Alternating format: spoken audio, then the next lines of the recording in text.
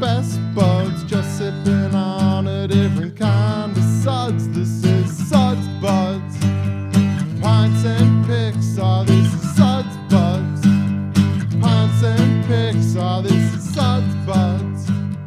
Pints and Pixar, this is Suds Buds. What is up, everybody? Welcome back. You are listening to Suds Buds Presents Pints and Pixar, the show where we chat about the films of our childhood over an adult beverage.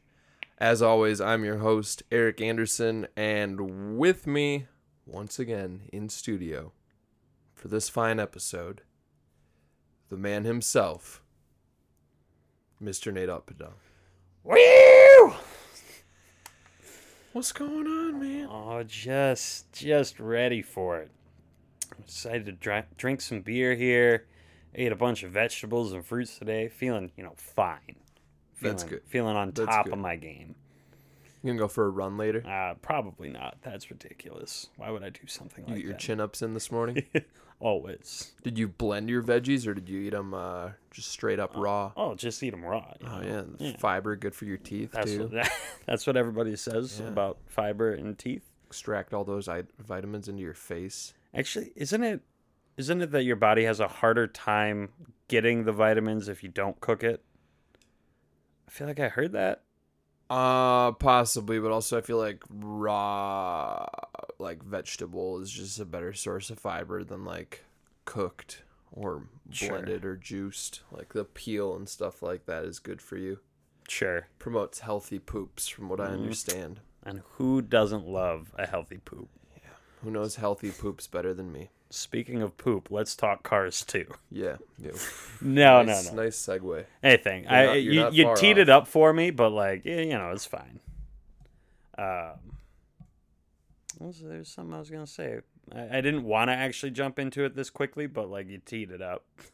Yeah. We'll take that segue back. Okay. Pretend we weren't talking about poops. Yep. Nate, how's it going? Oh, pretty good. Welcome to the show. Hey, thanks. Happy to be here. Excited to be in sunny California. Yeah, I mean, you look great, man. Hey, Sun's been good to you. Your skin looks very healthy. It's all that Swiss chard. Yeah, have you been eating vegetables? Fucking Swiss chard. It's a garbage plant. Yeah, it's vegetables. Picked up a CSA box this morning. Nice. For those that don't know what that is, basically you pay some local farmers some money, and they just, every week, they put a crate of vegetables together for you, and you just get to eat them vegetables. They're just your vegetables. Yeah, lots of great farms here in sunny Southern California. That's true. Got a box of almonds.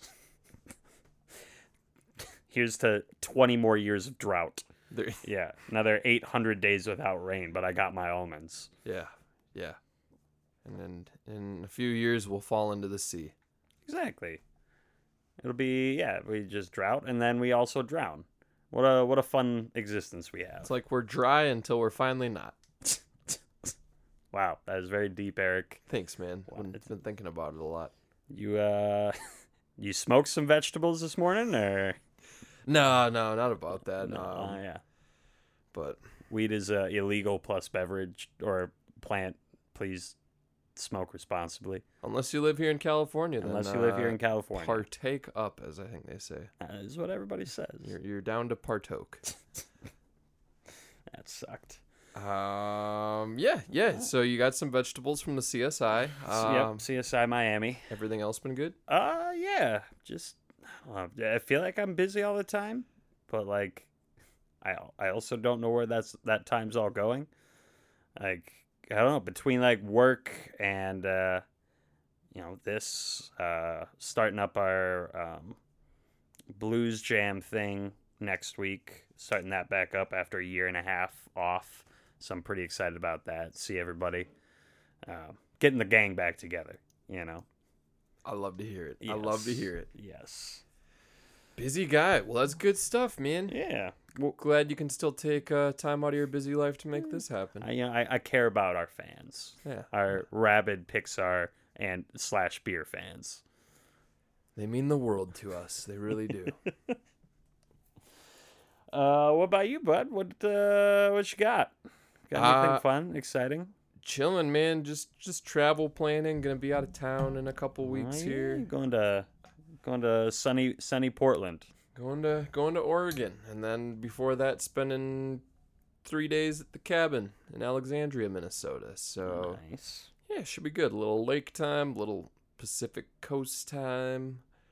Yeah, checking out a new city. Just trying to get there. It's a lot. And rather than taking it all on at once, just trying to chip away at it. So last night was plane ticket night. Night before was some Airbnb work. Now it's just kind of rental car shopping. You So, pick out a car yet? I haven't. At this point, I'm just I'm not even picky. Especially like since we're gonna be in the city, I don't really want to be like flashing a nice car or anything like that. So the more and more I think about it, it's like if I'm driving up the coast, like. But Eric, how often? I'm just picturing you in like a tiny red Corvette, like you could barely fit in it because you're tall, and you just. Not a red Corvette, probably a red Porsche or Ooh. Ferrari. Ooh, there you go. Cool cars. Yeah, exactly. Hey, look at this double segue. 2 segues for cars too. Ooh, look at you. Well, before we dive into this, what do you say we crack open the conversation? I'm sorry, did you want to Gas say up. We can fuel up. Come on, it was right there. All right. Yeah. Whatever. So, yeah, the beer we're drinking today comes in a fine brown bottle with a yellow wrap and a green lid. Can anyone guess what it is? Have that bottle opener there. Also, I believe it is the anniversary of this beer. I believe it's 35 years. Today? I think just this year. Okay. I guess yeah, it's kind of hard to have a date on a beer. Anybody? It's a classic label. It's got some I believe that's wheat on the front of it, Okay, a little wheat. Yep. or barley maybe. That's wheat. But it's not a wheat beer, so that's where I'm confused. Well, I don't know, man. I don't make the rules. It's wheat on there though. If you haven't figured it out yet, the beer we're talking about comes to you from the fantastic city of St. Paul, Minnesota, and it is Summit EPA. And I'm amazed we haven't reviewed this beer yet on this show because it's one of my favorites. But the reason I chose this beer, Nate's still looking at me. I have no idea why. I'm excited that I have this beer in my hand, but I don't know why. Yeah, so Summit EPA, the E standing for extra, and Cars 2 being the most extra of the Pixar films. So here you go, buddy. I feel like you just really wanted to Summit. God, I love that beer. I really did just want to Summit. Yeah, I was gonna say, that was a bit of a walk to get there, but whatever, it's fine. Man, like every time I drink it, I'm like, yeah, that's right. And I love that it doesn't matter what dive bar you go to, what town you're in, they've probably got this beer on tap. Like, this is the beer that I imagine, like, Bruce Springsteen on, like, a cross-country road trip pit stopping in, like, some small Minnesota town and snagging this from, like, Joe's off sale. Just cracking one out of the tailgate of his truck and singing a song about a small American town. Or better yet, from our producer, Salsa Dave's band, Bruce Springsteen, Will You Be My Dad? Yeah. Didn't we had that as... It's a good tune. Oh, yeah, that was for It was a closing tune, yeah. Yeah, for the Randall Cunningham episode. That was a big deal. Those guys letting us use their tune. Mm-hmm. Heck yeah. It's a jam. Exactly. I know a few friends of the show are... Sam, if you could put the hook into this right now, like right here, just insert the hook for that song, and we'll pick it back up. All right, and that was the hook of Bruce Springsteen, Will You Be My Dad? By local band Bread Knife. Yeah. Fronted by producer of the show, Salsa Dave. So, thanks, guys. Yeah. Cheers. Yeah. Well, what do you say we race into this one a little bit? Cars 2.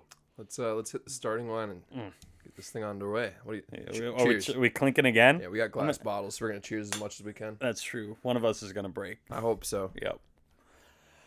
Anyway, but hopefully not break down, much Hey! like Lightning McQueen did. I'm just gonna fill this with so many bullshit low effort puns. It's gonna be great. You're doing a good job so far, Yep. man. Hey, cheers. I'm not tired of it yet, you know? Maybe we cheers after every pun. I'm gonna need another summit in a minute here. Yeah, no shit. All right, so we start off this one with kind of a weird, definitely a weird, unexpected intro. It does set the tone for the rest of the movie, but actually starts on a character we don't know. Goes by the name Finn McMissile, and he is a secret agent spy car. Played by Michael Caine. Yes, and I do love Michael Caine. But he is on a fishing vessel in the middle of the ocean, trying to get to some coordinates, and all of a sudden, they're out in the middle of the ocean, there's no one around, and all of a sudden this giant military-looking boat rolls up. I love that detail too, how like we'll get into it more, but like Cars 1 was very much like paid homage to kind of Southern Americana culture. I feel like just country music, NASCAR, that kind of thing. And this is very much a play on like 60s espionage films. Yep. But at the very beginning of this one, it becomes pretty clear that, like the planes, the ships, like they're all also... Yep.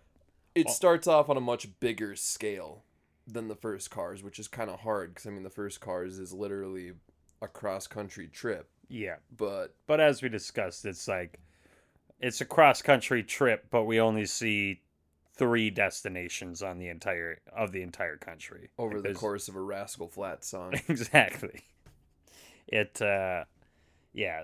I don't know. All of these movies kind of have a weird pace to them. But yeah, I did kind of like that they dived more into the universe of like how everything else works outside of a very car specific, NASCAR. But yeah, so this big military boat rolls up, tells them to get lost, and Finn McMissiles sneaks off his boat and onto the back of the other big boat, comes up to this field of oil rigs in the middle of the ocean, and then he does a whole bunch of spy shit, gets some pictures of this mysterious weapon that we know is a camera. We know it's a camera and we know it's a weapon, and that's all the detail we get.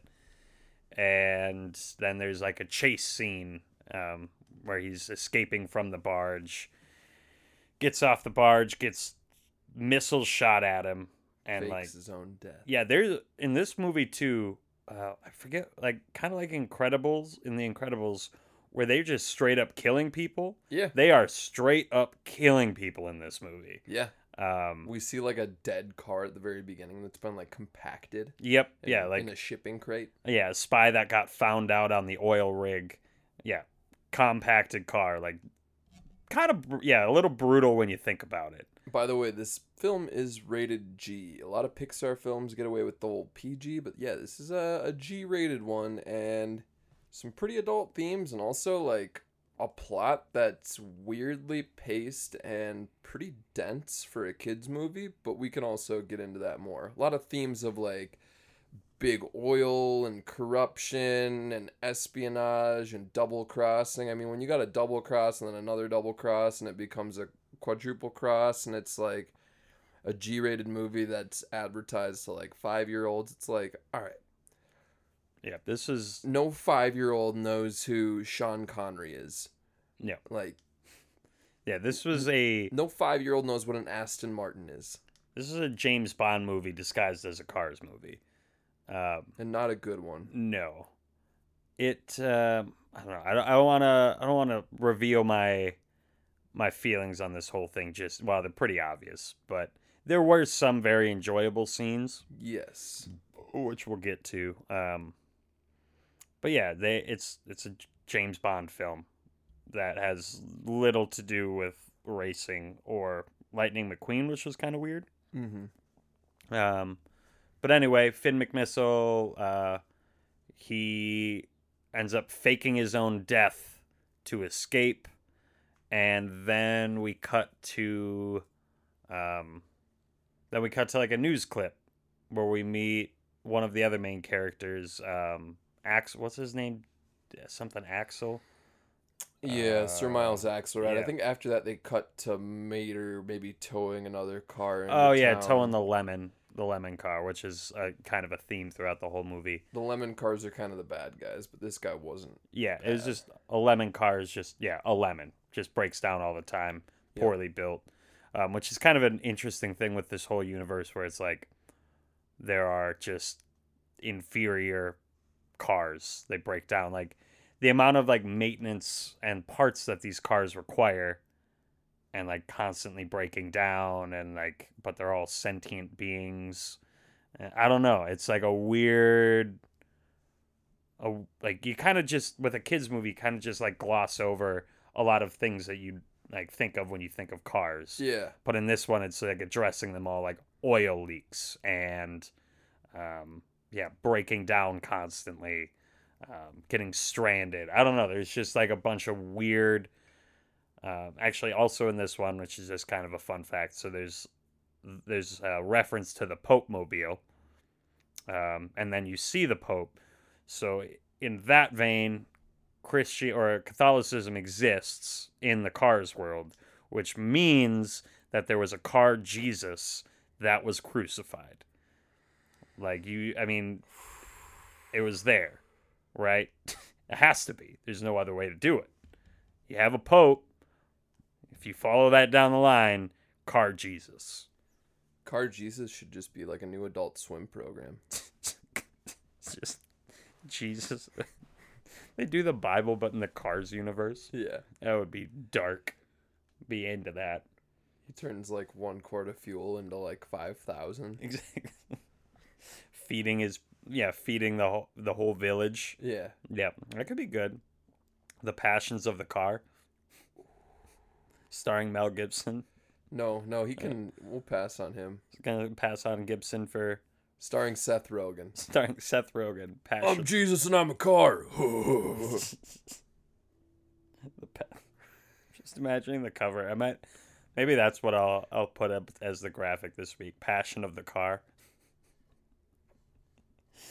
All I gotta say is be careful with that one. Yeah. Be careful with that one. We'll dance around it. But how about I help catch us back up Okay, here? real get quick? us to it. I'll do a little celebrity appearance here on Nate's plot summary.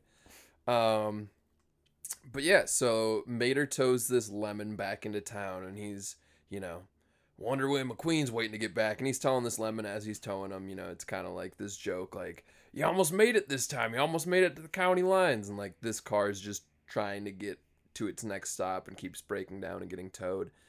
And as Mater's telling this car about how he needs to, he's waiting for McQueen to get back, he should be back any day, he sees down the road that Lightning McQueen has already arrived, and they're driving on the newly paved road from the last film, which is a nice little callback. And he gets there and warm welcomes and all that, and they end up having a little kind of best friends day.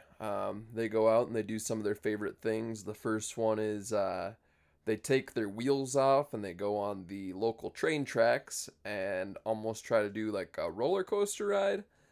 And Mater makes a quip about how these tracks haven't been active for years, but then when they go through a tunnel, they see a train light coming at them, and it turns out to be not Sally. What's that? Forget her name, but she's like the old rickety Model like T car. Model T, yeah, exactly. What is her name? Yeah, I'm drawing a blank right now. Lizzie. Oh yeah, Lizzie, named after the Tin Lizzie, which was a 1923 Ford Model T coupe. But yeah, so that was like the first one of their shenanigans, and then after that they go out tractor tipping, but this time it's dump truck tipping. And yeah, tips it over, it farts. Butt humor always plays well in kids' movies. that it does. And yeah, McQueen's pretty pooped out after his first day back in town with Mater. Doesn't really know what's next, just trying to take some downtime with his friends. And Mater's already planning stuff for the evening, and McQueen's just kind of like, hey man, I just kind of want to see Sally, just me and Sally. Him and his boo. Him and his boo. So they go to Flo's, I believe, for drinks and kind of a little celebration and McQueen's back kind of thing. Dinner with Sally, and he sees on the TV an interview with Miles Axelrod. No, it was with Francesco. Oh, that's right. It's an interview with Francesco on some sort of something Mel Eldorado show or something like that. Yeah. And Francesco's this European Formula One car who is who's Francesco voiced by? I was just looking that up. Oh, John Turturro. Yeah, that's right. So another big name to the addition of this film, but yeah, this Formula One car is on the screen talking about this next upcoming Grand Prix race. Yeah, the all-in-all race. The all-in-all World Grand Prix, and it's this European road race sponsored by this new alternative, cleaner burning fuel. And yeah, Francesco, he's this Indy car, so open wheels and stuff, much different than the stock cars and American cars that we saw in the first Cars film. And all the other cars are kind of just in awe with him. They keep talking about his open wheels and his no fenders and stuff like that. Yep. And McQueen's a little self-conscious, you can kind of tell. Even Sally's kind of geeking out over this guy. And yeah, they ended up bringing in the founder and creator of All in All, who is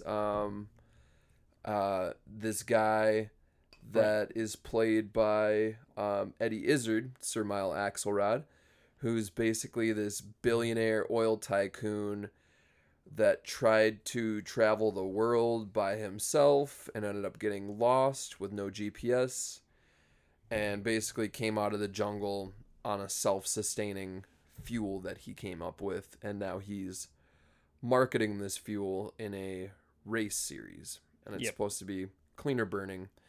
Also, after this excursion, he allegedly transitioned himself to electric vehicle, which is fascinating. But yeah, he's kind of this rich Land Rover that's trying to appeal to people and seem cool and seem like a hero in some ways. I'm trying to think who I'd compare this guy to. I know exactly who I'd compare him to.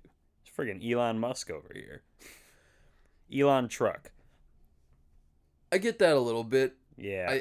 Maybe it just the Elon Musk comparison was so close to me with Bob Odenkirk's character in Incredibles 2. Oh, sure. But maybe he is kind of a lot like this guy. This is more like a fuel, travel. That aspect is very close to Elon Musk. Yeah, and the electric car business. Or like a Richard Branson.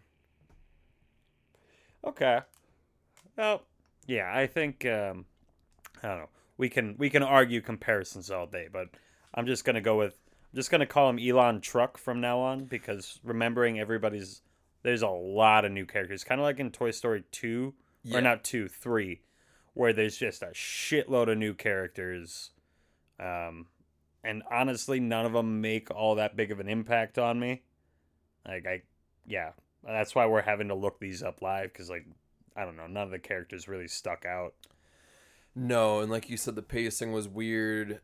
It was basically the Mater movie, which I think that's why we'll kind of breeze through some of that stuff, but I just wanted to kind of spend some more time at the front of the show just kind of explaining this, because really once we get past these characters, it's basically Mater and the spies. Mater, basically the rest of the movie is Mater not understanding what's going on, but accidentally being helpful.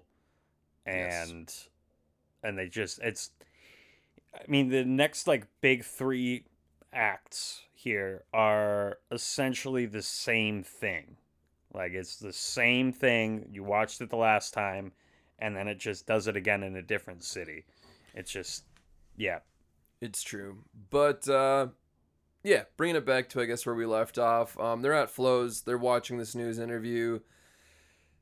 We get the backstory on the Sir Miles Axelrod, and as McQueen's kind of distracted in conversation catching up, Mater calls into the show and more or less is kind of talking crap or defending McQueen. Yep. And yeah, McQueen ends up hearing what's going on and, you know, accepting in this all in all like qualifier race or something. And yeah, from that moment on, he's in. He's got his next race. Initially, he's kind of reluctant. We see a little change in heart for him where he's almost going to turn down the race, but then he turns and the Fiats are cracking champagne and they go beat stop and they're ready to go. So that was kind of the first time that he'd, you know, kind of evaluated his decisions and been like, you know, maybe I gotta say no. I just got back. And his friends are like, nah, man, get in there and do it. This guy called you out. And so, yeah, from that moment, we're kind of off. And it's weird. It's kind of this false open where from that moment on, we think it's going to be the Lightning McQueen movie. And they throw us a total curveball. And it becomes the Mater movie. And I guess I'll give it back to you on that note. Yeah. So there's kind of an issue, or like the first race. So it's a 3-race Grand Prix.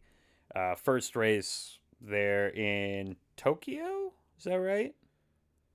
Yes. They're in Tokyo. Yep.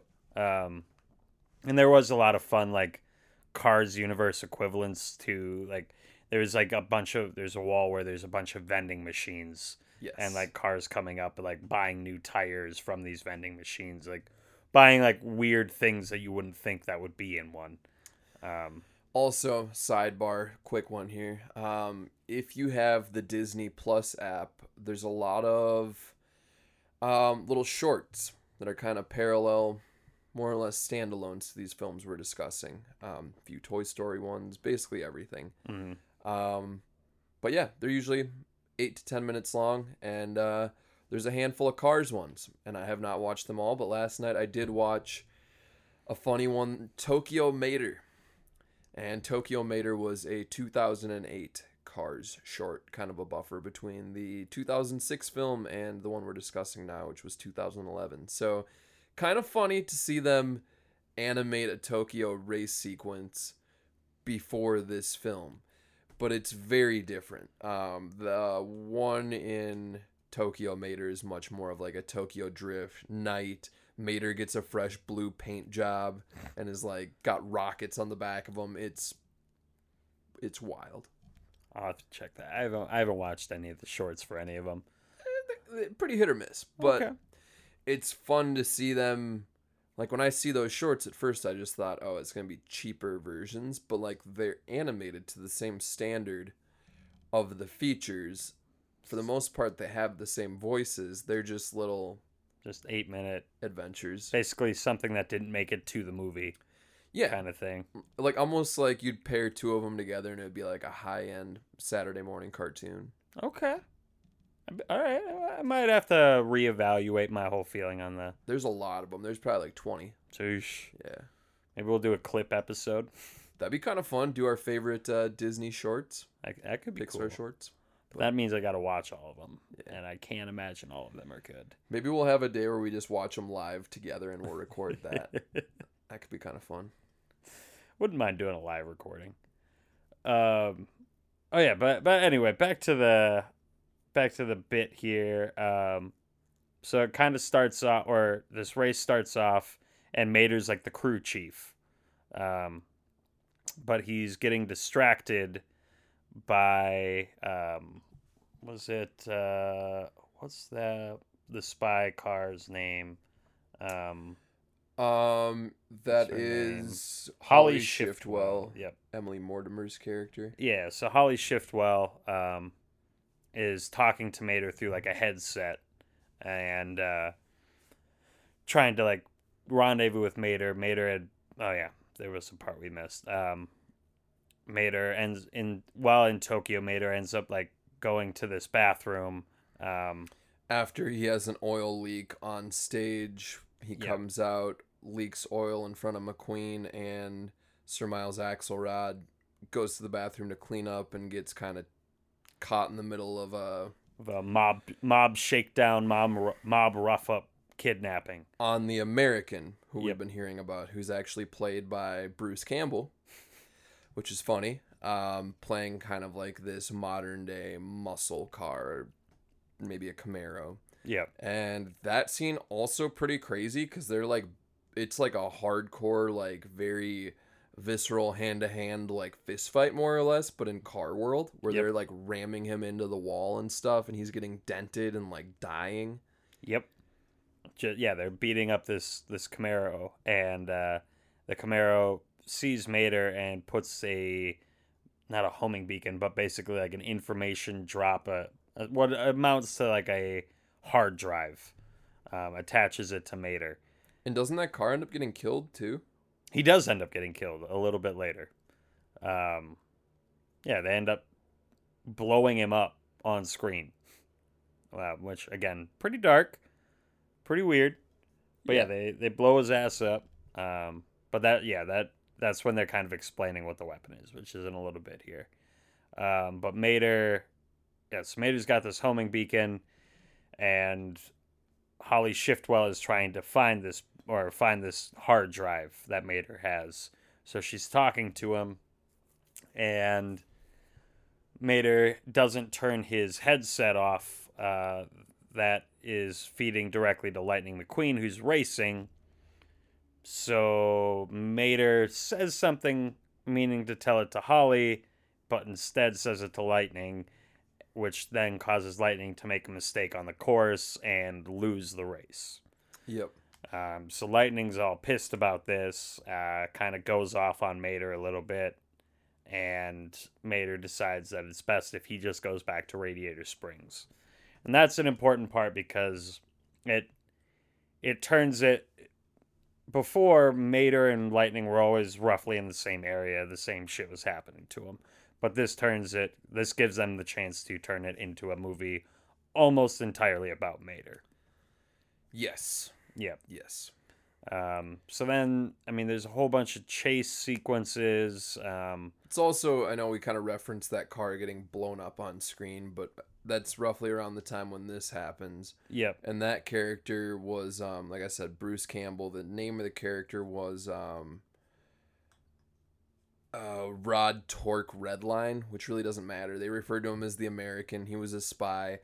But when he gets blown up, that's a key element because the way he gets blown up is he's running on All in All, and they use this EMP cannon which reacts to All in All. And that cannon is what is disguised as a film camera. So at this point, we're kind of putting it all together that the Lemons are going to take this camera, try to disguise it, it is disguised. They're going to bring this camera into the final race, Start blowing up race cars. Specifically McQueen. Yeah. Well, yeah, they're trying to blow up the race cars to show the dangers of this alternative fuel source. Yes. Yeah. Because, and as we found out, they're sitting on the largest oil field of all time. Yes.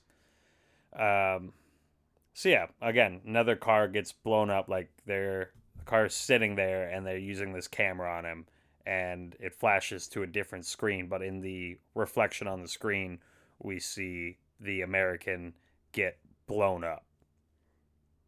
Which also kind of crazy. I mean, like, a lot of layers there for a kid's movie. I know this plot description, we kind of knocked this movie right off the get-go, but I figured this one would take longer just because it is a really dense movie. But I mean, I'm not a huge fan of guns in a kid's movie, but at least they understand what it is. This is like a bad guy. He's shooting the good guy. This is not good. There is also a lot of guns in this movie. A lot of guns, but also like this EMP cannon. I mean, trying to get kids to understand, EMPs and alternative fuel sources. And later on, there's a scene with a clock where they talk about reversing polarity. And I mean, this is a lot for Yeah. like a 5-year-old presumably to wrap their head around. I mean, it's straight up James Bond packaged as a Cars movie, like you said, Yes. which is funny because we thought a long time about doing James Pod.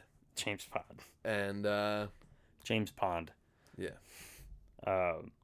Yeah, I don't know, and we're not doing a great job with this plot summary, but this whole movie, like the pacing is so weird because, like, for one, it's very dense, and then they almost pack too much into it, where again with like the three following acts here, like basically right after this race, it's Mater getting into a situation with the spies and getting rescued, chase scene, then on to the next one, then on to the next one.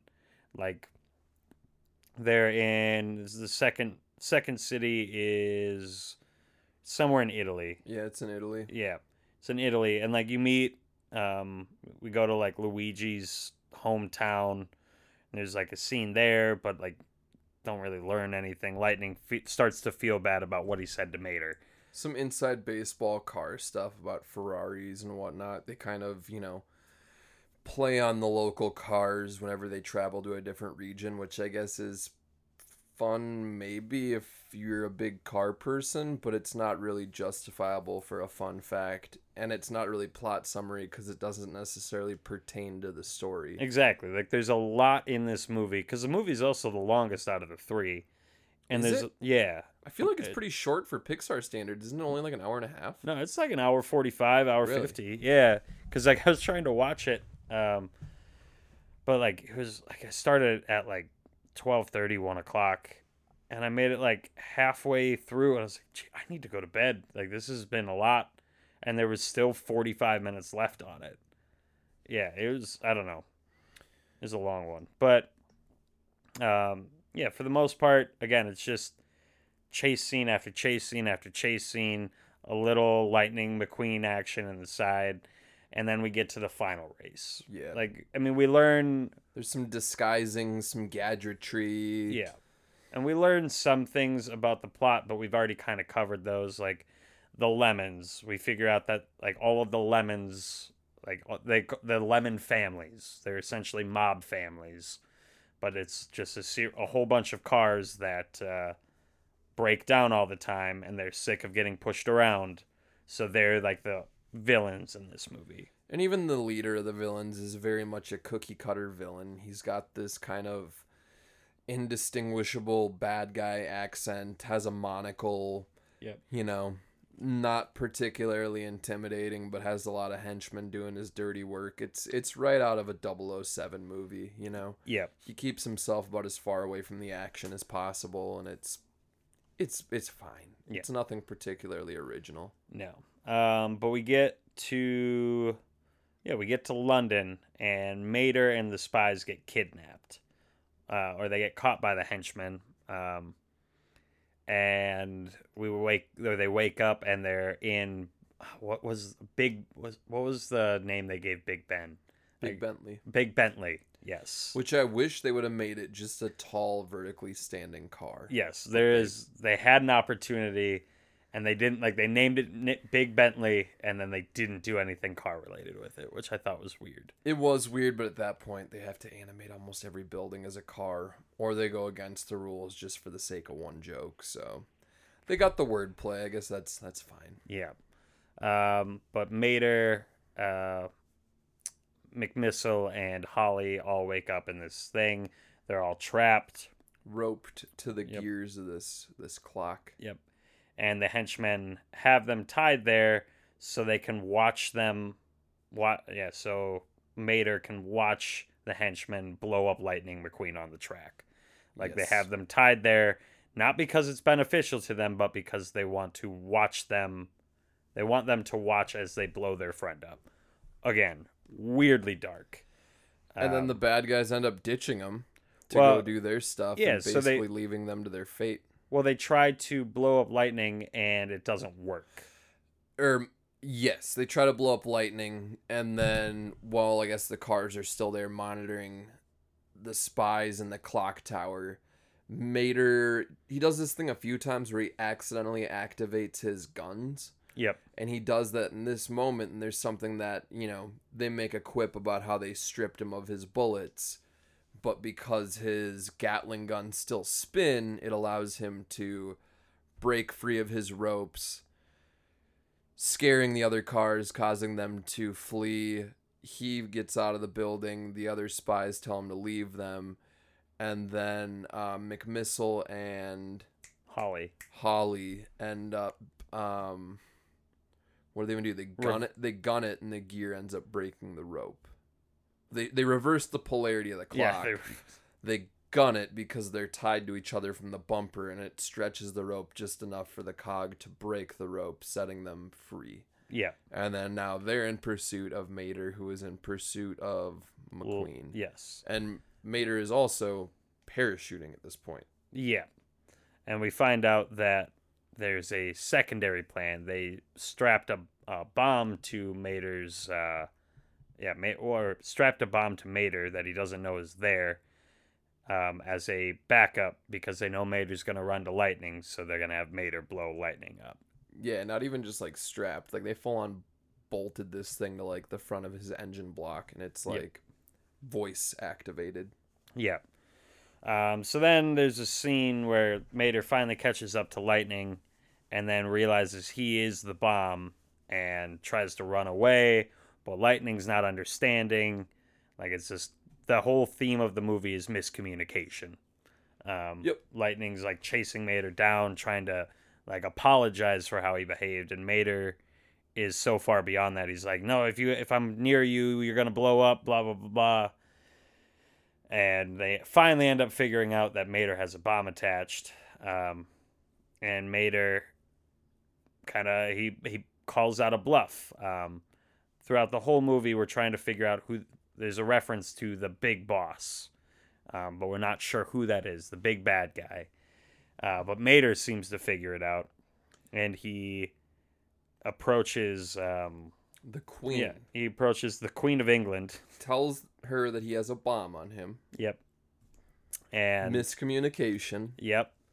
And then rolls right up to Axwell, and he's sitting Axelrod, sitting right next to Axelrod, and kind of like talking to Axelrod with this bomb about to go off, and Axelrod finally caves and deactivates the bomb, exposing him as the overarching bad guy.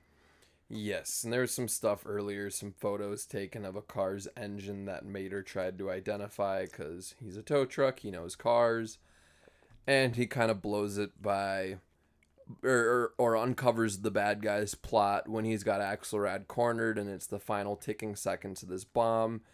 He's demanding Axelrod open his hood to reveal that he's a gas engine, not a electric engine. And then at the end, yeah, like I said, you said, he deactivates the bomb with his voice. They pop his hood. They figure out that he had the same engine because the same bolts used on the bomb were the same bolts used on that engine that Axelrod had. And it's also uncovered that he was the one that leaked the oil next to Mater, and Mater took the fall for it. Also kind of a nice mention of that at the very beginning when Mater says to the other lemon, I don't leak oil, something along those lines. Yep. So even kind of Mater was aware the whole time, like, this wasn't me. He's constantly trying to defend and explain himself. More or less the theme of this whole movie. Yep. But more or less happy ending. They end up finishing the race, the circuit in Radiator Springs, and I don't know. If this whole plot sounded confusing and kind of all over the place to you, if this whole summary, that's because it is. Yeah. It is. This movie is all over the place. Super dense. I mean, the visuals were fun, but like, it's not even that it's hard to follow, but like, it's almost exhausting to follow. Like, okay, and now they're in Tokyo, and now they're in Paris, and I don't know. It was not well done. No. I've got a lot of thoughts on this one, but we'll save that for our final act. Real quick, we're going to review our beer for this segment, and then we'll take a quick little break and come back with some fun facts. But in the meantime, Extra Pale Ale, also known as EPA from Summit out of St. Paul, Minnesota. One of my favorite breweries, one of my go-to beers, kind of like one of, I would say it's a bar staple in Minnesota. You can find it on tap at, the nicest bars and the diviest hole in the walls, from pizza joints to, nice hotel bars to ritzy wine restaurants, Yep. They probably got a bottle of Summit or one tap of it. And it's good. It's a overhopped pale ale, and it's nice, it's malty, it's bitter. Probably no surprises here. This is right up there with Hams for me. This is an easy 5-star beer for me. I will drink it again. We'll continue to drink it. Yeah. I will buy 24 packs of this beer. I will never stop drinking this beer. I don't know if they make it in 24s, but 12 certainly. I'm pretty sure they can it. Also, Maybe. I know they can it. I know they do 12 packs, but I don't know about 24s. maybe not. But yes, either way, I mean, I'm right up there with you. I'm never not in the mood to drink this beer. Yeah. Like it's just always there for me. I'm gonna go. I mean, I have to give it a 5, right? I have to, for the amount I drink this beer and for the amount I will recommend it to anybody that this style fits. Yeah. Like, it's just a great beer. So you heard it here first. 5-star, A double 5-star from the Suds Buds. 100% Suds Buds passes the test, sets the curve with flying colors, Never change Summit EPA. sets the pace of the race. Hey, we're the real pace car. The real pace car. The pace car of beer. Summit Yep. EPA. We love you, Summit. Mm. But we may not have loved this movie, but I'm glad we got to drink a tasty, delicious foamer Yeah. while we chugged through that plot summary. But I'm sweaty. I could use a little water. Yep. We're going to take a quick little break, and we'll be right back with some Cars 2 fun facts. So don't go anywhere. And don't interrupt me, Nate. Hey, what you got here that's free? How about that pistachio ice cream? No, wasabi. Oh, same old, same old. What's up with you? That looks delicious. Little more, please. It is free, right? Keep it coming. Little more. Come on, let's go. It's free. You're getting there. Scoop, scoop. There you go. Now that's a scoop of ice cream. お悔やみ申し上げます。 Yo, and welcome back. Let's crack open the conversation. That's a good sound. Ooh, that smells nice. So, All right. I'm going to pour this up real quick, and we'll let you all know what we're sipping on. Got Inbound. Mango Hibiscus Saison. The pedal pounder. Put the pedal to the metal. Bam, bam, bam, bam. hell yeah, brother. Ooh, yeah. Oh, yeah. A fresh and floral Saison brewed with a pounder's worth of real hibiscus petals, plus juicy mango, built for a season of petals Built for tough. and petals. They spelt petals 2 ways, like with a D and a T. That was a fun joke. Pedal and pedal. Yeah, nice. Dude. Biking and flowers. You get it? Do you get it, Eric? I get it, Nate. This is the first time I've ever seen a pink Saison. I thought we had like a saison that was pretty floral. Oh, wow. Okay. Almost tastes kind of like a Goza. Not getting that. I'm getting a lot of iron out of it though. You know what I mean? Like that well water kind of iron. Yeah, I can feel that. Pretty low carb, I feel like, for a Saison, too. Yeah. All right. So I'm gonna contemplate a little bit on this guy. Yeah. Why don't I chat for a little while? Hit him with them fun facts. Yeah. Hit me with them fun facts. So there's not a lot today, guys. I'm sorry. This is our favorite part of the show, and we know you like it too, but it's kind of slim pickings today. Not a lot of people with fun facts for Cars 2, but I'll let you know what I found scouring the deep web. Fun fact number 1. Did you know Finn McMissile was originally conceived for an unused scene in Cars, the original? Basically, in this scene, Lightning McQueen and Sally were seeing a spy movie featuring McMissile while they were on a date. So he was cut from that movie. And yeah, basically just that deleted scene was enough to bring him back as a lead character in this movie, which, whatever. I like Michael Caine. I gotta say, he's very out of place with this ensemble. Yeah, but for that character, I can't think of an actor I'd want more. Maybe Pierce Brosnan. I was saying the same thing. I was watching this with Samantha, girlfriend of the show, and I was saying that they should have cast an ex-Bond, either Connery or Pierce Brosnan, for the role of McMissile. I would have loved Brosnan. Just like some European gentleman, you know? But like with the car, because I feel like the style of car he was, if it was Brosnan, it would have to be like a newer, you know what I mean? Pierce Brosnan also ain't young anymore. That's true. Well, but how old? I mean, this movie came out in, was this 2010? No. 2011. 2011. Yeah. So Pierce Brosnan at this point probably already pushing 60. How old is Pierce Brosnan? Guess probably about 70.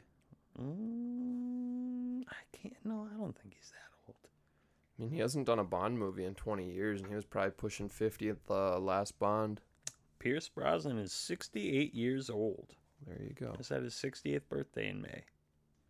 All right. Still doing Mamma Mia's, I think. Probably.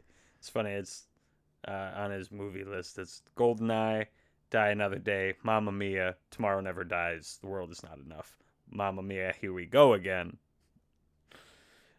Like, do they rank it by like most watched? I don't know. Most money brought in? Highest grossing? That could be. Anyways, moving along with more Finn McMissile fun facts. So did you know Finn McMissile is a hybrid of several real cars? The roofline and doors are from a Volvo P1800, the car used by Sir Roger Moore in The Saint, which is a 1962 film. The grille and fenders are from a BMW 507, and many other elements are from an Aston Martin DB5, which was James Bond trademark vehicle. According to the James Bond vehicles by John Cork and Colin Stutz, it never carried missiles. That's the DB5. Though the Goldfinger 1964 version did have machine guns. So they took some liberties with the styling, but it was based on some real pop culture cars. So kind of cool. Yeah. Definitely saw the DB5 the most in that car, the Aston Martin. Yeah, there was always, I don't know. It was fun, like when you saw Finn McMissile on screen, even at first, you knew what he was. Yeah. Like, even down to the silver color. Yep. Which is kind of funny, like, thing about a spy, and like, oh, but it's also going to be super flashy, but that was kind of like the James Bond thing, is like somehow trying to be covert but also flashy as hell. Yeah, and maybe this is a good time to mention it too. Finn McMissile had a really unique power gadget that we never discussed, and basically it's where he would throw this line out and create like a grid-like web that he could travel any direction on and basically become like Spider-Man car. Yep. Just propel himself in any direction on like this rope grid, like a weird grappling hook combined with like a web shooter combined with like a zip line. It was just very weird ability where I was like, okay, this guy can do anything. Yeah, he pretty much gets around doing whatever. At the end of the movie, he's like getting sucked in by this electromagnet and he just shoots like bombs off of his hubcap and causes like a huge explosion in the ocean. I mean, yeah, his abilities, he's pretty OP. Yeah. Finn McMissile could use a nerf. Yeah. Yeah. If there was like a Cars version of Super Smash Brothers, I'd probably play McMissile. Yeah, that's probably be the dumbest game. So bad. I mean, they can jump, so I guess like you can kind of do it. But, honestly, like, the game would probably be better than the movies. Probably. That'd be the first time in history that they made a game after the movies and it was better. There has to be a Cars game, right? Oh, there's a few video games. I think they're more just kind of like platformers that follow the movie plot and more. It's just Yeah. kind of like you could literally just have a racing game and it would be fine. Oh, there's one for PS4. There's one for Nintendo Switch. What is Pixar Rush? We should probably play that at some point. Ooh, is it a kart racer? It's got a whole bunch of different Pixar characters on the front. All right, we'll get back to that. All right. But yeah, I think more Pixar films than not have an accompanying video game. Anyways, our final McMissile fact, Finn McMissile's license plate, 314FNMC, actually includes Sir Michael Caine's birthday, which is March 14th. So, kind of cool. Did you know this is the first Pixar movie not to be nominated for the Academy Award for Best Animated Film since the award was created in the year 2001? Yeah, that makes sense, actually. Yeah. Yeah. Not very good. No. Did you also know this is kind of a sad one, but Lloyd Sher replaced George Carlin for the role of Fillmore, the hippie Volkswagen van, after Carlin's passing following the first Cars film. So, rest in peace, comedic legend George Carlin.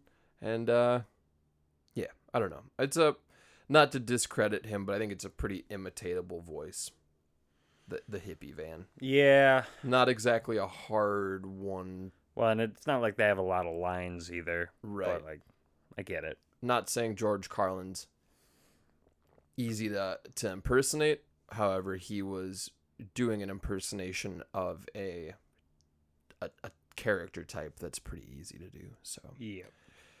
and that brings us to the final fun fact, which, did you know the Pizza Planet truck appears twice in this film? Once as a guest on the Tire Talk television show, and also as a race spectator near the end of the movie while Mater is flying on jetpacks. So there you go, the Pizza Planet truck. It is back. Hey. And that takes us to the end of fun facts. So Sheesh. I'm going to wet my whistle. You weren't kidding. This is a quick fun fact section. But I don't know. I'm sure there are more, but like people weren't really wanting to dive into this movie a whole lot. And Like I don't this- blame them. No, this one, they could have done so much more with so much less on this movie. Like, there was no, like, the overarching villain thing, pretty unnecessary. The, like, at least two of the spy, like, big chases, like 20-minute sequences, super unnecessary. Oh, yeah. And again, like we get it. Like we all watched Cars 1. We understand Mater as a character. I don't need to dive deeper into that. Right. Like basically it was more like Mater was learning about Mater. But like we knew the whole time. Yeah, I don't really love Mater, but we'll get into that more before we wrap this up. I guess one last thing I can add, not really a fun fact, but Paul Newman passed before this movie got to production, so they wrote his character, Doc, out of the film. It's never explicitly said Doc is dead, but at the beginning they're kind of reflecting on his piston cups and talking about how they miss Doc, and it's, Yeah. put two and two together, and Yeah, and in the third one, they were like Doc's dead, but yeah, and the third one, they actually use some snippets of, like, pre-recorded dialogue of him from, like, for flashbacks and stuff. But, yeah, this one, Doc is not in the movie at all. Yeah. So, I do have some good music facts for Ooh. this one. Some fun stuff. So, moving on to the music for Cars 2. Cars 2 is the first and only Pixar film directed by John Lasseter not to be scored by Randy Newman. Newman scored the first and third film of the Cars franchise, as well as the Toy Story films that Lasseter directed. So, choosing to go in a different direction. However, he did not choose just some random composer. He chose Michael Giacchino, who we've talked about before, He did the Incredibles 1 and 2 soundtracks. We'll also talk about Giacchino more down the road. I believe he does Up, Ratatouille, and possibly Coco as well. But yeah, Michael Giacchino returns to do the score for Cars 2 here. And in addition to Giacchino's original score, we also get some original songs featuring the likes of Brad Paisley, Robbie Williams, I hope I'm saying this right, but Benabar, Perfume, and a cover of the classic new wave hit You Might Think by the Cars, which is featured in this film as covered by Weezer. Now, gotta be careful here. Okay, you be careful. Tread lightly. I'm treading lightly. You gotta clink for that one. Yes. Yeah, Yes. yeah. I there we go. Thanks, Nate. Yep. So yeah, this original tune by Weezer, which by the way, love the song, love the Cars version, which is like I said, it's a new wave classic, belongs in every new wave playlist. I'd never heard the Weezer version. Producer of the show, Salsa Dave, Weezer, I think he said a number of times, is his favorite band. Big Weezer fan. Sure. I'm one of those people that I've probably heard like more than half of the songs they've put out, but I'm probably familiar with less than a quarter. They're kind of one of those bands that I stopped trying to discover new songs of after probably like 9th grade. But if there's a new Weezer record, I'll still listen to it. It's just I've quickly found that I've become like 3 albums behind with them, and then I'll catch up and listen to it. But I'm never like, I gotta sit down and listen to this new Weezer album. But I also enjoy all their music. It's just kind of like, if I'm in the mood for it, I'll probably play the songs I know and love. Like it is kind of hard, especially when there's like an album that you particularly like, going and listening to new music from that band without thinking of like the old albums.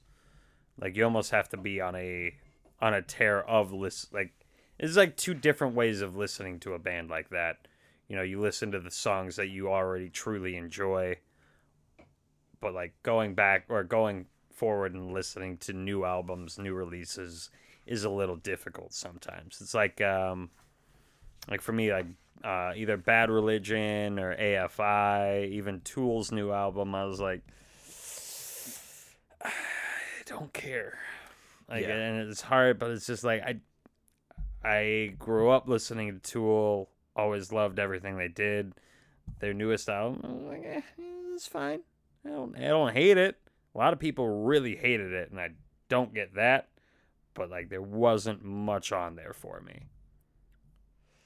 I feel that. Yeah. I feel that. I listened to Tool's new record, and they were definitely like a phase band for me. I was never a diehard Tool guy, but you know, I'll listen to new Maynard if it comes across. I don't know. I get what you're saying. I think it's a reminder that, like, for me, a band that I love is the Red Hot Chili Peppers. I wish I was excited. I wish I was as enthusiastic when they announced that John Frusciante is returning to the band as I was when they announced that he was leaving. Does that make sense? Okay. Like, they're a band that, like, I was there. Like, I would pre-order every new project that was coming out, and when Frusciante left, it shattered me, and I said I wasn't going to listen to him, and then I did, and it was fine, but it wasn't the same, and then he was coming back, and I got really excited, but never as excited as I was when I found out he was leaving. And Yeah, I think never. Okay, I get what you're saying. and that maybe goes past being a phase band for me, but it's an example of, like, they're a band that I'll always love. Mm-hmm. They're a band that I'll always go back and listen to their classics and their deep cuts and their songs that really mean something to me, that I have memories tied to. But I'm not hungry for new Red Hot Chili Peppers. They can just be. Yep. They can enjoy their time as whatever they want to do, as great musicians or former musicians, if that's what they want to be known as. But, like, you don't need to make music for me anymore, Yep. I think is what I'm trying to say. And Weezer, for me, doesn't need to either. But maybe that's an unfair statement because I never felt like Weezer needed to make music for me. Yeah, Weezer. I don't know. Yeah. I didn't get enough onto the Weezer train to really like. Obviously, I know who they are. I know some of their songs, but for the most part, that's not. It's not a band I actively seek out. It's a long, fun train to ride, man. I mean, we're talking about lots of great music videos, lots of live performances, live international albums, probably 14 studio albums in the last 30 years. I mean, they got a body of work. But not to get too caught up on that. But yeah, Salsa Dave, big fan of Weezer, so wanted to make sure I did this segment justice. But yeah, fun connection to that song, you might think. So Rick Ocasek, frontman of the Cars, produced multiple albums for Weezer over the years. I believe Blue, their first, I think Green, and then Everything Will Be All Right in the end, which is probably like 15 years after Green. So yeah, this guy was like in his 70s and still producing music for Weezer. Again, just a legend of the new wave scene. I believe he was a rocker out of Boston, Massachusetts. Unfortunately passed away a couple years ago. Lived late into his 70s, but yeah, just iconic record producer, frontman. You mentioned Bad Religion. He's produced records for Bad Religion. Yep. He produced a record for Bad Brains. He produced a record for No Doubt. Just yeah, some nice kind of punk and garage and indie rock records from like the 80s throughout the early 2000s. So rest in peace. Aside from producing for Weezer, Rivers Cuomo has always cited him as a influence to being a young musician that grew up on, late 70s and early 80s kind of anthem rock, glam rock. What an era. Yeah. Which we'll close out with the cover of that version for the end of this episode, the Weezer version. I do love the Cars version. I think I like it a little more. I think it's a natural fit for a cover. I think Rivers' voice sounds a lot like Ocasek's. I just like the keyboard, I think, a lot more in the Cars version. I think it's got like... There's something about like 1980s like synthesizers and drum machines. You get a very artificial, but just that...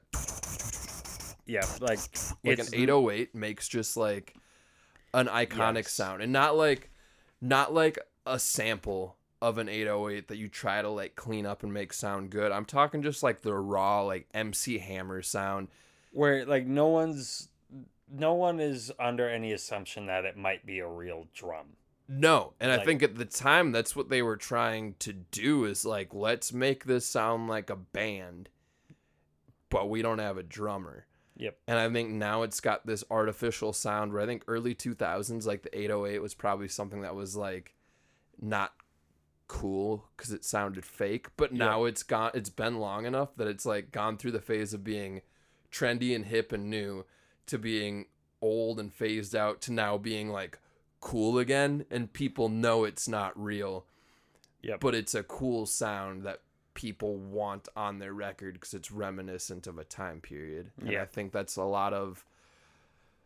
a lot of parallels between like 80s new wave rock in the US and kind of this transition from like funk to hip hop, just in the sense of like drum machines. And a lot of these bands still had drummers, new wave bands specifically, but had a lot of records that had tracks with a drum machine. Well, yeah, I mean, for one, especially once the one I like to use is like an Octopad, but basically just trigger pads where you can key up a sound. It's kind of, think of a keyboard with 10 pads on it, and you just hit it with a stick and it'll, send off a signal for a sound effect like that.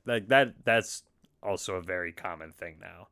I couldn't not mention 808s and Heartbreaks because there is a good amount of 808 kind of stuff on there, which is a lot of fun. Yeah. The Kanye album.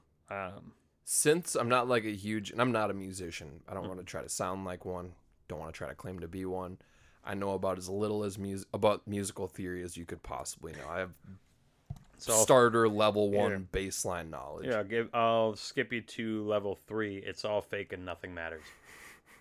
Well, that being said, yeah, I don't know as much about synthesizers and stuff, but there's something that even to like an untrained ear, just that drum machine, it's like it sounds fake, but it sounds nice when it's layered with the right ensemble of sounds. Yep.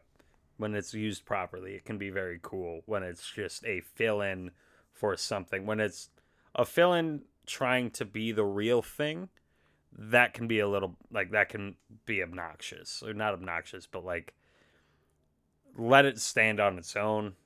Don't try to make it into something it's not. Which, hey, oh, shit, I tie back into Cars 2. I got it. I did it. Because that was the whole thing with, like, Mater being Mater and Lightning McQueen being like, stop, try to not be yourself. Got it. I did it. You got it. Good for you, Nate. I'm so good at this. Here. Thanks. I gotta get a tink for that. God, I'm talented. But anyways. That brings me to the end of music facts. What do you say we talk about this movie a little bit? Okay. I think I know where I'm ranking it. Yeah, I know where I'm putting this, but do we want to do beer review, villain review? Let's close with the beer review. Close with the beer review. Okay. For me, let's do villain review quick, because I think it is worth being said that this villain is excessively nefarious. This is a very bad villain. Yeah. I mean, this villain is bitter. I mean, it's Axelrod. Axelrod's the main villain. The rest are henchmen, and that's fine. But you don't even know it's Axelrod until the last. I mean, you don't know for sure it's Axelrod until the last couple minutes. But Axelrod, when you really lay out what he did, it is he went out, went on this adventure, came back faking that he was an electric car, whatever, produced this new type of gasoline, which we also learn at the end is not a new type. It is gasoline with a very specific change that allows it to combust with the electromagnet. with an EMP pulse, which I could be wrong, but I don't think the science is there for that. I could be very wrong. I don't know what an EMP pulse would do to gasoline, but I can't imagine a whole lot. No.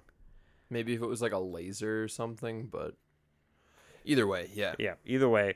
But he does this because he stumbled upon the world's largest fossil fuel deposit and essentially brought out all of these top racing cars so he could kill them all on live TV to then basically put a stop to any alternative fuel source so he could make money, because he's bitter that his all the lemons are discriminated against. I don't know if you'd even call it that.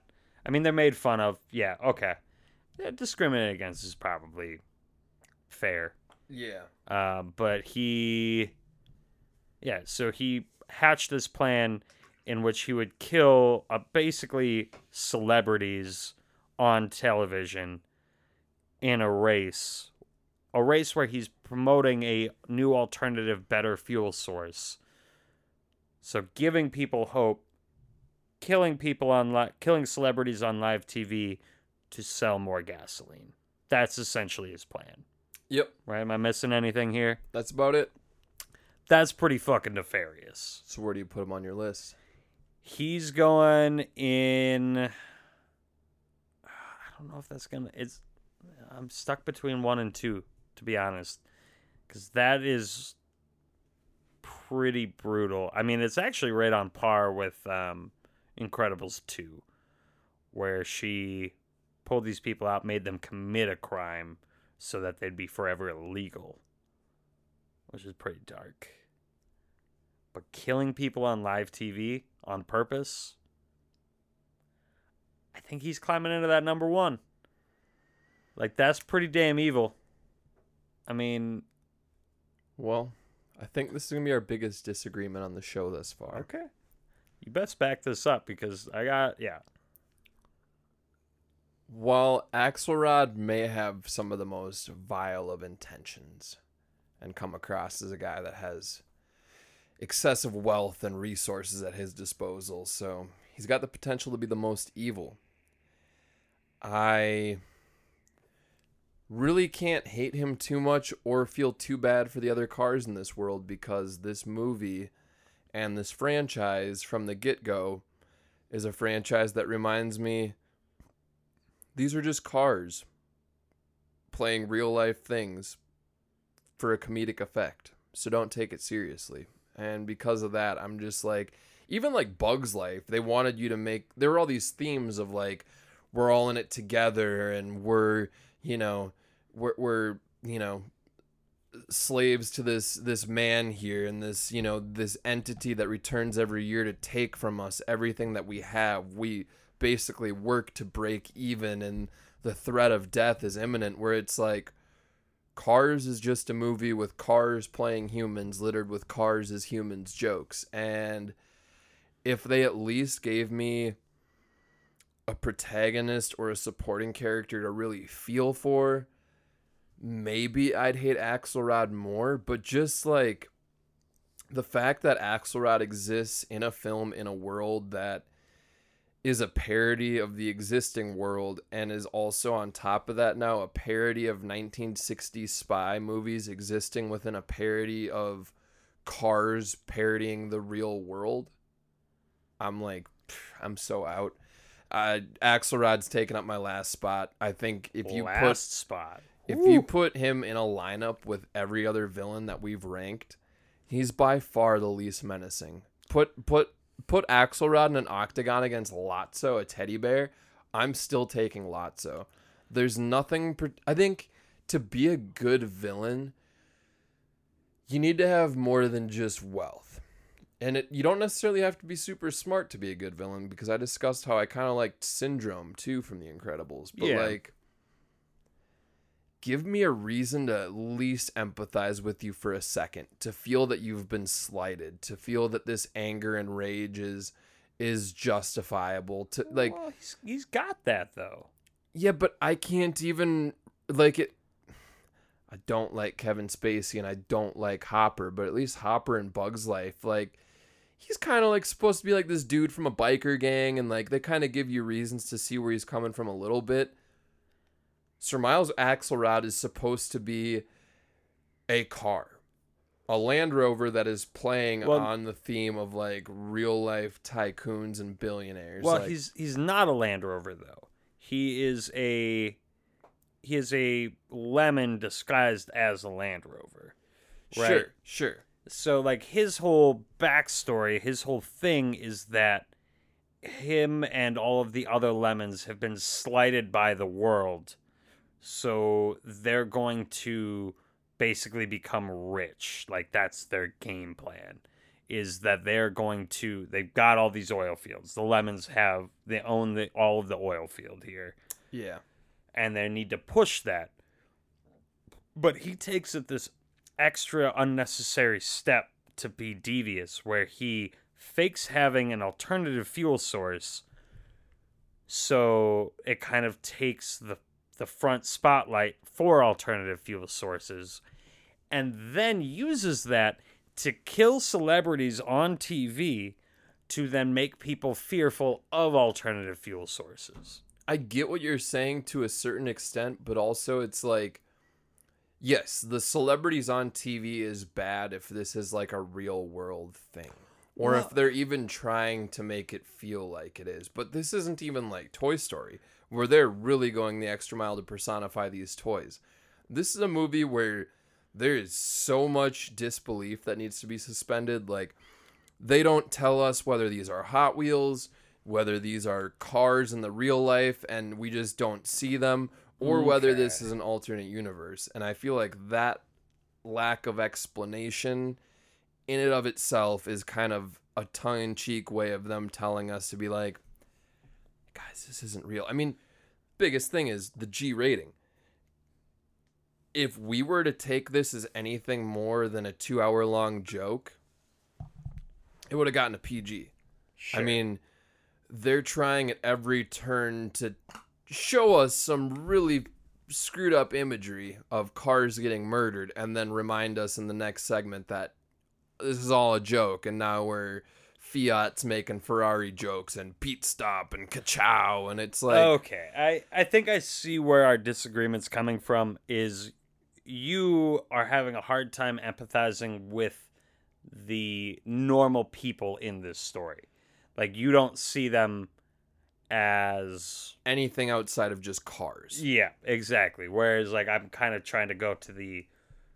If I'm to assume that these are people, or these are, sentient beings, like the main part of the story, then what this guy's doing is very evil. 100%. His intentions Okay. are terrible. Okay, so I think it's a semantics thing. I think we're in that same wavelength, but I think we just got to two different, very, very different conclusions. Maybe I'll clarify with this. Like, if you're to take Eddie Izzard playing a role of Sir Miles Axelrod, this same traits, billionaire tycoon disguised as something he's not, and put it in a live action feature length drama, rated PG-13, PG whatever, and it's real world setting, like, yeah, he's about as bad can be. But Sure. We're not ranking this among all-time villains in cinema. This is strictly in the body of the Pixar universe. And so within that body of work, he takes up last place for me. Okay. I can respect that. The traits are there. It's just the execution. And maybe not even the execution of that character, but just, I don't like this world. I don't. Well, and that I can understand. But, like, he strapped a bomb to Lightning McQueen's best friend, knowing Lightning McQueen's best friend, Mater, would drive back to him so he could blow him up with his own best friend. That seems pretty evil. He's foul. He's terrible. I think we have and we will see worse, but we'll see. Sure. Okay. For now, we'll say first and last, though, for Mr. First Miles and Axelrod. last. Whew. So now the film rating. We'll do this Film snake rating. order. I'll give you mine real quick. Okay. I don't like Mater. I thought you loved Mater. I think I loved Mater so much because I really didn't like Lightning McQueen in the first movie, but Sure. I think, like, they did such a good job with the ending of the first car movie to, like, bring Lightning McQueen, just give him that nice change of character, change of heart. And I feel like Mater is so constant and just, like, he does great as a supporting actor, but he's almost too inept to be a believable lead. And maybe I'd be okay with it too if the movie didn't constantly remind us that He's inept this and guy's bad. an idiot. Like, Yes. even to the okay. point of having other characters call him an idiot. And I'm like, okay, you've reminded us at every turn that this guy is a caricature of a small town American. You've also reminded us every turn this guy's a freaking idiot. Yep. I get it. I see what you're parodying to an extent. It's definitely a generalization, but sure, maybe it's there. There's probably Maters in every small town of the world. Probably a lot in America. Yep. But you're not doing yourself any favors or this character any favors. You're not trying to make them a likable protagonist. You're constantly telling me they're foolish, that they're inept, that, you know, they're gonna fail. And on top of it, he's just annoying, dude. He's voiced by Larry the Cable Guy. He's voiced by the Andrew Dice Clay for people whose personality is defined by NASCAR and Mountain Dew. And, like, I'm just like, they're not even trying. And the first one makes sense because, like I said, it was a movie that was trying to embody, you know, a southern lifestyle of sorts or interests of a group of people. And man, it's like, you're taking some small town country bumpkin type character that's an idiot and then making them the lead of some European espionage flick, and it just like, Yeah. it felt haphazard. It felt poorly put together. Like it felt like a bit that they extended to an hour and a half, hour 45. Like it was Yes. a very small bit that would have worked fine. And then they're like, but what if we did that the whole time? It's like, well, then the bit kind of loses it, and now like I'm just annoyed. I get that, actually. It's a chore of a watch for me. It's the most direct to video ish of any of the Pixar films we've seen so far. And I guess the one thing that tears at me a little bit is that it does look really good. Mm-hmm. It's a pretty film. There's some cool locations they go to, but certain things are rushed, certain things chug along. And honestly, finishing up the final race at Radiator Springs, to me, that's a good enough subject for a second film. Is have something happen where we build up to this final race. But that final race at Radiator Springs, that was like the ending montage right before the credits. The movie had been resolved by the time we got to that race. Mater's in the race. Yep. Like accidentally. There's a little thing like, is there any favors I can do for you? Call back to the first one. Instead of his helicopter ride, he gets rockets. And it was just like, if you didn't make it some little joke to wrap up the film, like, that's the plot for the second film. Like, Doc Hudson has passed. Lightning McQueen has now taken over his legacy and is running a race crew in Doc Hudson's legacy. He's going for one last Piston Cup in like his final year or something like that. And they've just announced that Radiator Springs has won the bid and it's going to be held there. That's the whole movie. Picks up right where it left off. McQueen's still a star racer. This town has been turned around and now they're a destination town. And rather than this weird spy thing that just feels out of place, the movie can be about them prepping for the race and having things fall through before the deadline. And then, you know what I mean? Like that race can be the last 30 minutes of the movie. Yep. And I'm fine with it. It just, like everything kind of coming together, working out instead of, okay. And I know I wasn't the biggest fan of the first Cars movie, but I did come around to it. By the end of that film, while it maybe wasn't my favorite Pixar film, I was at least somewhat invested in the world and a few of the characters. Mm-hmm. And I feel like whatever investment I had, they just stripped it away from me because they took the characters that I liked and got rid of them. And they took the characters I did like and put them in a situation that wasn't great. I don't know. The last thing I'll say, very last thing is, this is not a type of film that hasn't been done before, and it's not a type of film that we're going to stop seeing. It's basically the whole premise is you have an idiot who now is found in a position where he has the weight of the world on his shoulders. And we're basically sitting there helpless just for 90 minutes for the sake of entertainment to see, is this idiot going to pull it off and save the day? Yep. And 9 times out of 10 they do. It's not a terrible story. It's been a little run into the ground, but like, I will watch that movie when it's done right. I mean, it's more or less every Judd Apatow film.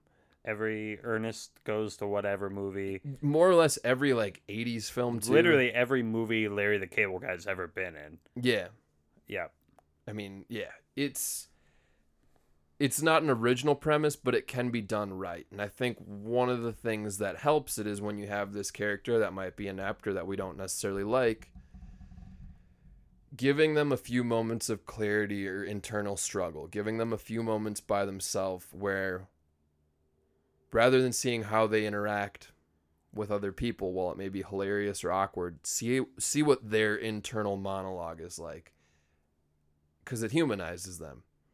And we get that in the first Cars with Lightning McQueen when, you know, there's a few scenes where, like, you know, when he's talking to his agent Harv, Jeremy Piven's character, when he's in the truck. There's a few scenes of just silence where he's there by himself and he's kind of saying things under his breath, or even when he's like between scenes when he's going over to the Rusty's tent. Oh, I can't stand these guys. Yep. You know, when he's trying to do the left turn and I just don't understand what Doc's saying. You know, he's got these moments of like either defiance or internal struggle, and like there's not a single one of those with Mater. There are very few scenes where Mater is on the screen by himself, and even when he is, it's like bad joke, bad joke, bad joke. There's never like really a scene in the movie where Mater is serious and reflecting like, man, maybe I do really ruin everything. Maybe I do really blow the day like every time. There is the one scene, like where he's like in the dream state, basically where he takes Hiawatha, and I mean he doesn't, but like it kind of feels like that. But like he kind of reflects, but it's an entire movie, like you said, of bad joke after bad joke after bad joke. And then there's like this 1 to 2 minute scene where he's like dreaming. He's like, do I really ruin everything? And it kind of puts doubt into his head for the last 10 minutes. But he gets over that doubt within 10 minutes. Basically, they create the struggle and resolve the struggle within 10. Well, you're right, and I did forget about that, but I also now remembering that scene, none of that's even original stuff. Like, it's all callbacks. It's just clips from this movie and the last movie. It's like he never has any sort of original internal dialogue or reflection on any of his actions. And to me, that's just like, I've got a tow truck that's now a spy being voiced by Larry the Cable Guy, who's also a racer, but also a crew chief, but also a spy, and he's an idiot, and he kind of knows he's an idiot, but also doesn't know he's an idiot, and I'm constantly being reminded he's an idiot, but also I need to be attached to him because he needs to save the day. Not happening for me, man. This movie, Cars 2, is also taking up my last spot for Pixar films. Did not enjoy it. Thought it had some cool visuals. Thought it was a very weak story. I don't think it's a terrible animated film, but I think it's as bad as we've seen from Pixar at this point. Yes. This will also be taking my last place spot.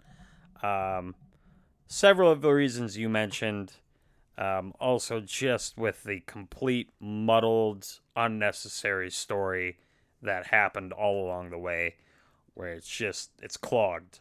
Like, oh, here's Mater on a plane. Here's Mater getting into a situation and accidentally getting himself out over and over and over again.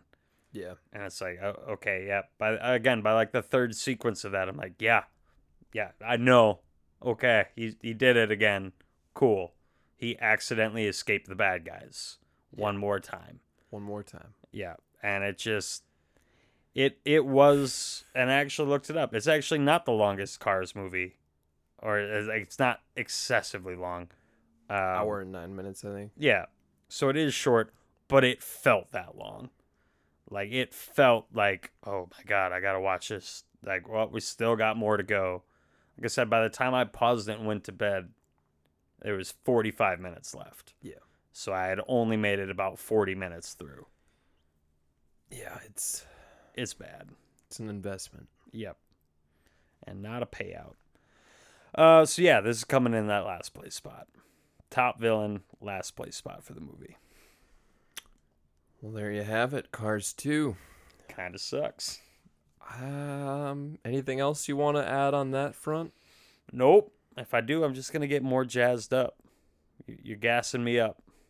Yeah. Tink, yeah. I guess if I have to end it with a compliment, do a little compliment sandwich, the good, the bad, and then finish with some good. I thought the soundtrack was good. Thought the music was good, the original music and the little orchestral cues I thought played well. I liked Michael Caine.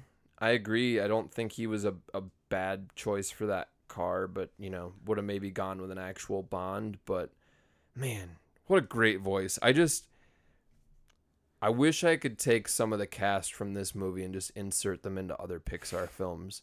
Like, give Michael Caine a role as a character in Toy Story. Like, would kill it. He'd be a villain, though. He'd have to be a villain. Villain or like an old wise toy. Like, make him one of Andy's old toys that's been cast aside or something, Sure. I think that would fit. A sage. Yeah. Yeah, that could work. Because he's kind of very gentlemanlike and very proper. I don't know. Michael Caine, even though he's been a villain before, he's just too genuine. I always, it hurts me when he's the villain. Yeah. It hurts every time. What was the movie? The one with like the British spies, and the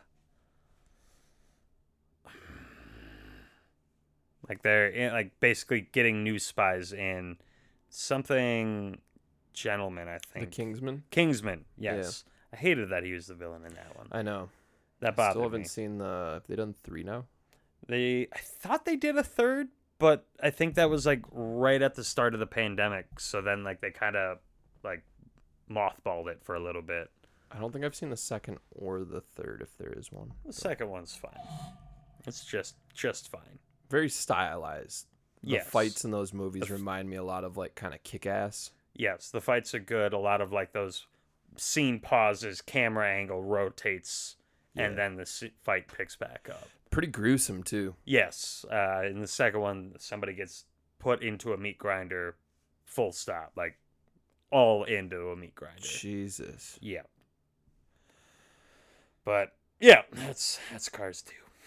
It's Cars 2. My brain went through a meat grinder. Yeah. We were going to record a doubleheader this week, but we will save Cars 3 for another week because this took a lot out of us, guys. But bringing it back to the suds part of the show. We did drink some beer today. We talked a lot of cars, but we drank some beer too. And we don't want to slight the beer portion of this show.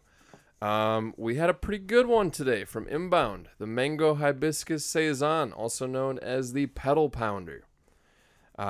Inbound Brewing is in Minneapolis, Minnesota, downtown, not far from the Twin Stadium. Nope. Honestly, might be... trying to think of a closer brewery to the stadium. Modest, maybe? Modest is right. I mean, Modest is right there. Yeah. Yeah. Modest, Inbound, Fulton, they're all kind of in a similar vicinity. Well, Fulton's production facility's down. No, Fulton's tap room's down there. Yeah. Production facility's out of ways. I always forget which one's which. I know the spots. I just don't remember which one's which. Yeah.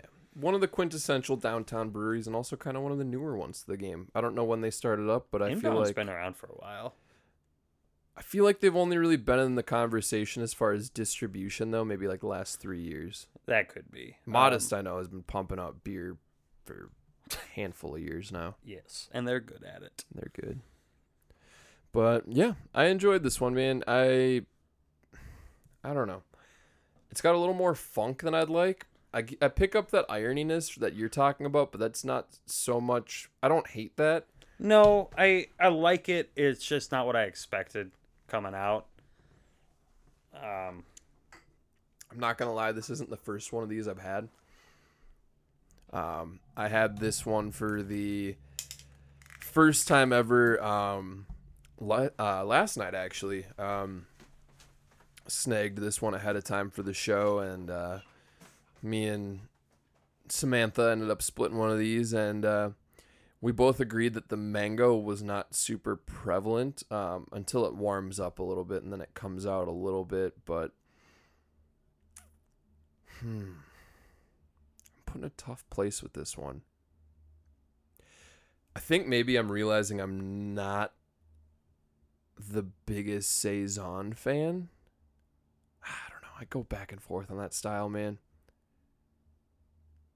Like, it's weird. I'm convinced I'll get there because I used to say I didn't like Belgians, and boy, was I wrong. I just hadn't found the right one. And now there's triples and Belgian strongs and doubles and quads, and they're all good. And you know, some other yeasty Euro wheat beers. I'm a big Hefeweizen guy now, so I'm waiting for that day where the Saison just clicks with my palate, but I'm still just not there yet. I'm still just, I don't know. And like I said, probably some listener out there that scoffed when I said I thought it tasted like a Goza. Maybe that's a weird thing to say too, but also I would say Saisons and Gozas are probably the styles I'm least, no, Saison or barley wines and Gozas I'm probably least well versed in. But Saisons, it's not my thing. Well, Saisons can be it's like a wide spectrum of things that Saisons can do. It is. Which is kind of like a lot of styles, like a Kolsch. I go into a Kolsch, I know roughly what to expect. But a Saison, like, there's for sure the two very distinct, like, very estery or very floral. And so you've got that going, and that's right off the bat. And then what other things did they layer on top of that?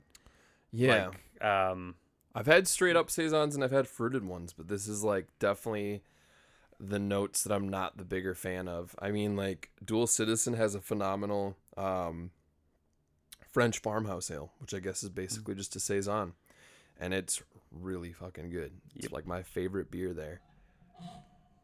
This one for me is just, it's good. I can't knock it based on me not understanding the style.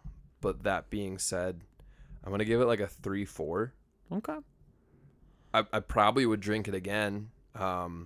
It's light, it's easy, you know. Mine warmed up a little bit, but Warmed up wasn't the best. I kind of pulled out some flavors that I wasn't a huge fan of. I think the fruit comes out more, but it loses its carb. Yep. And as everybody knows, I like bubbles in my beer. We're a couple crispy boys. Couple crispy boys. For this one, I'm gonna go a little higher. I'm probably gonna go like 3.8. I do really like Saisons. I wish more people would do them. Yes. The hibiscus in it actually was very nice. That was very pleasant. But I mean, not my favorite Saison, but definitely worth a try. Yeah.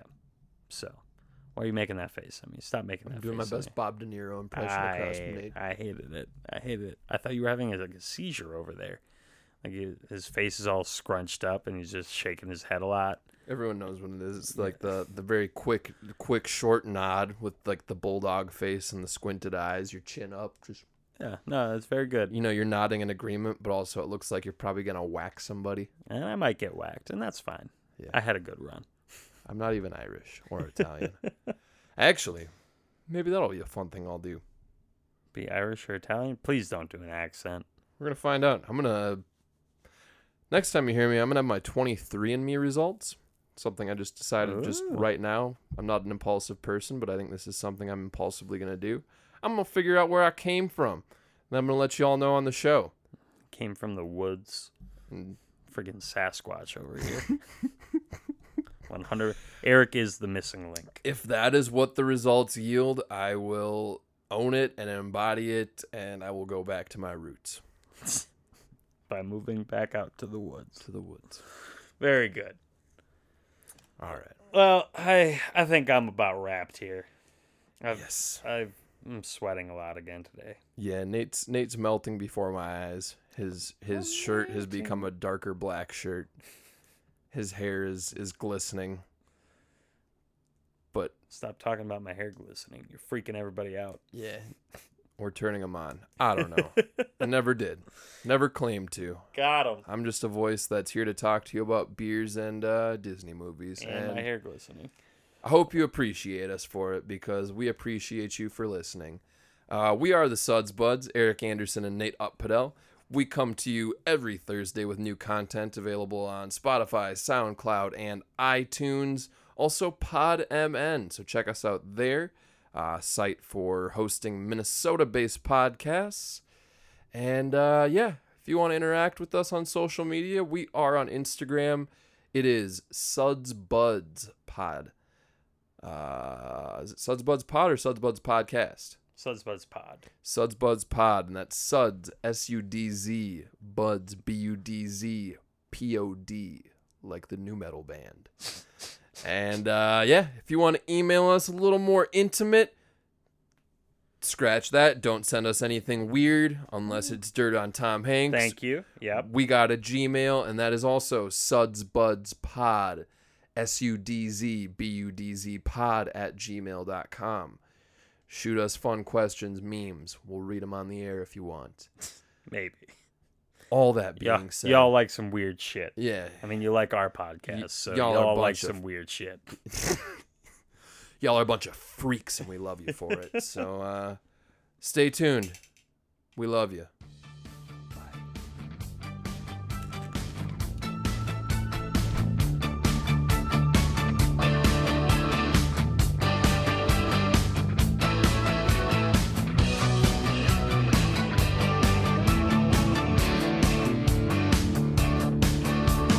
You might think I'm crazy to hang around with you. Maybe you think I'm lucky to have something to do. But I think that you're wild. Beside me is some child. You might think I'm foolish. Maybe it's untrue. You might think I'm crazy, but all I want is you. You might think it's hysterical, but I know when you're weak. You think you're in the movies, and everything's so deep. But I think that you're wild when you flash that fragile smile. You might think it's foolish what you put me through. You might think I'm crazy. All I want is you. And it was hard, so hard to take. There's no escape without a scrape. You kept it going till the sun fell down. You kept it going.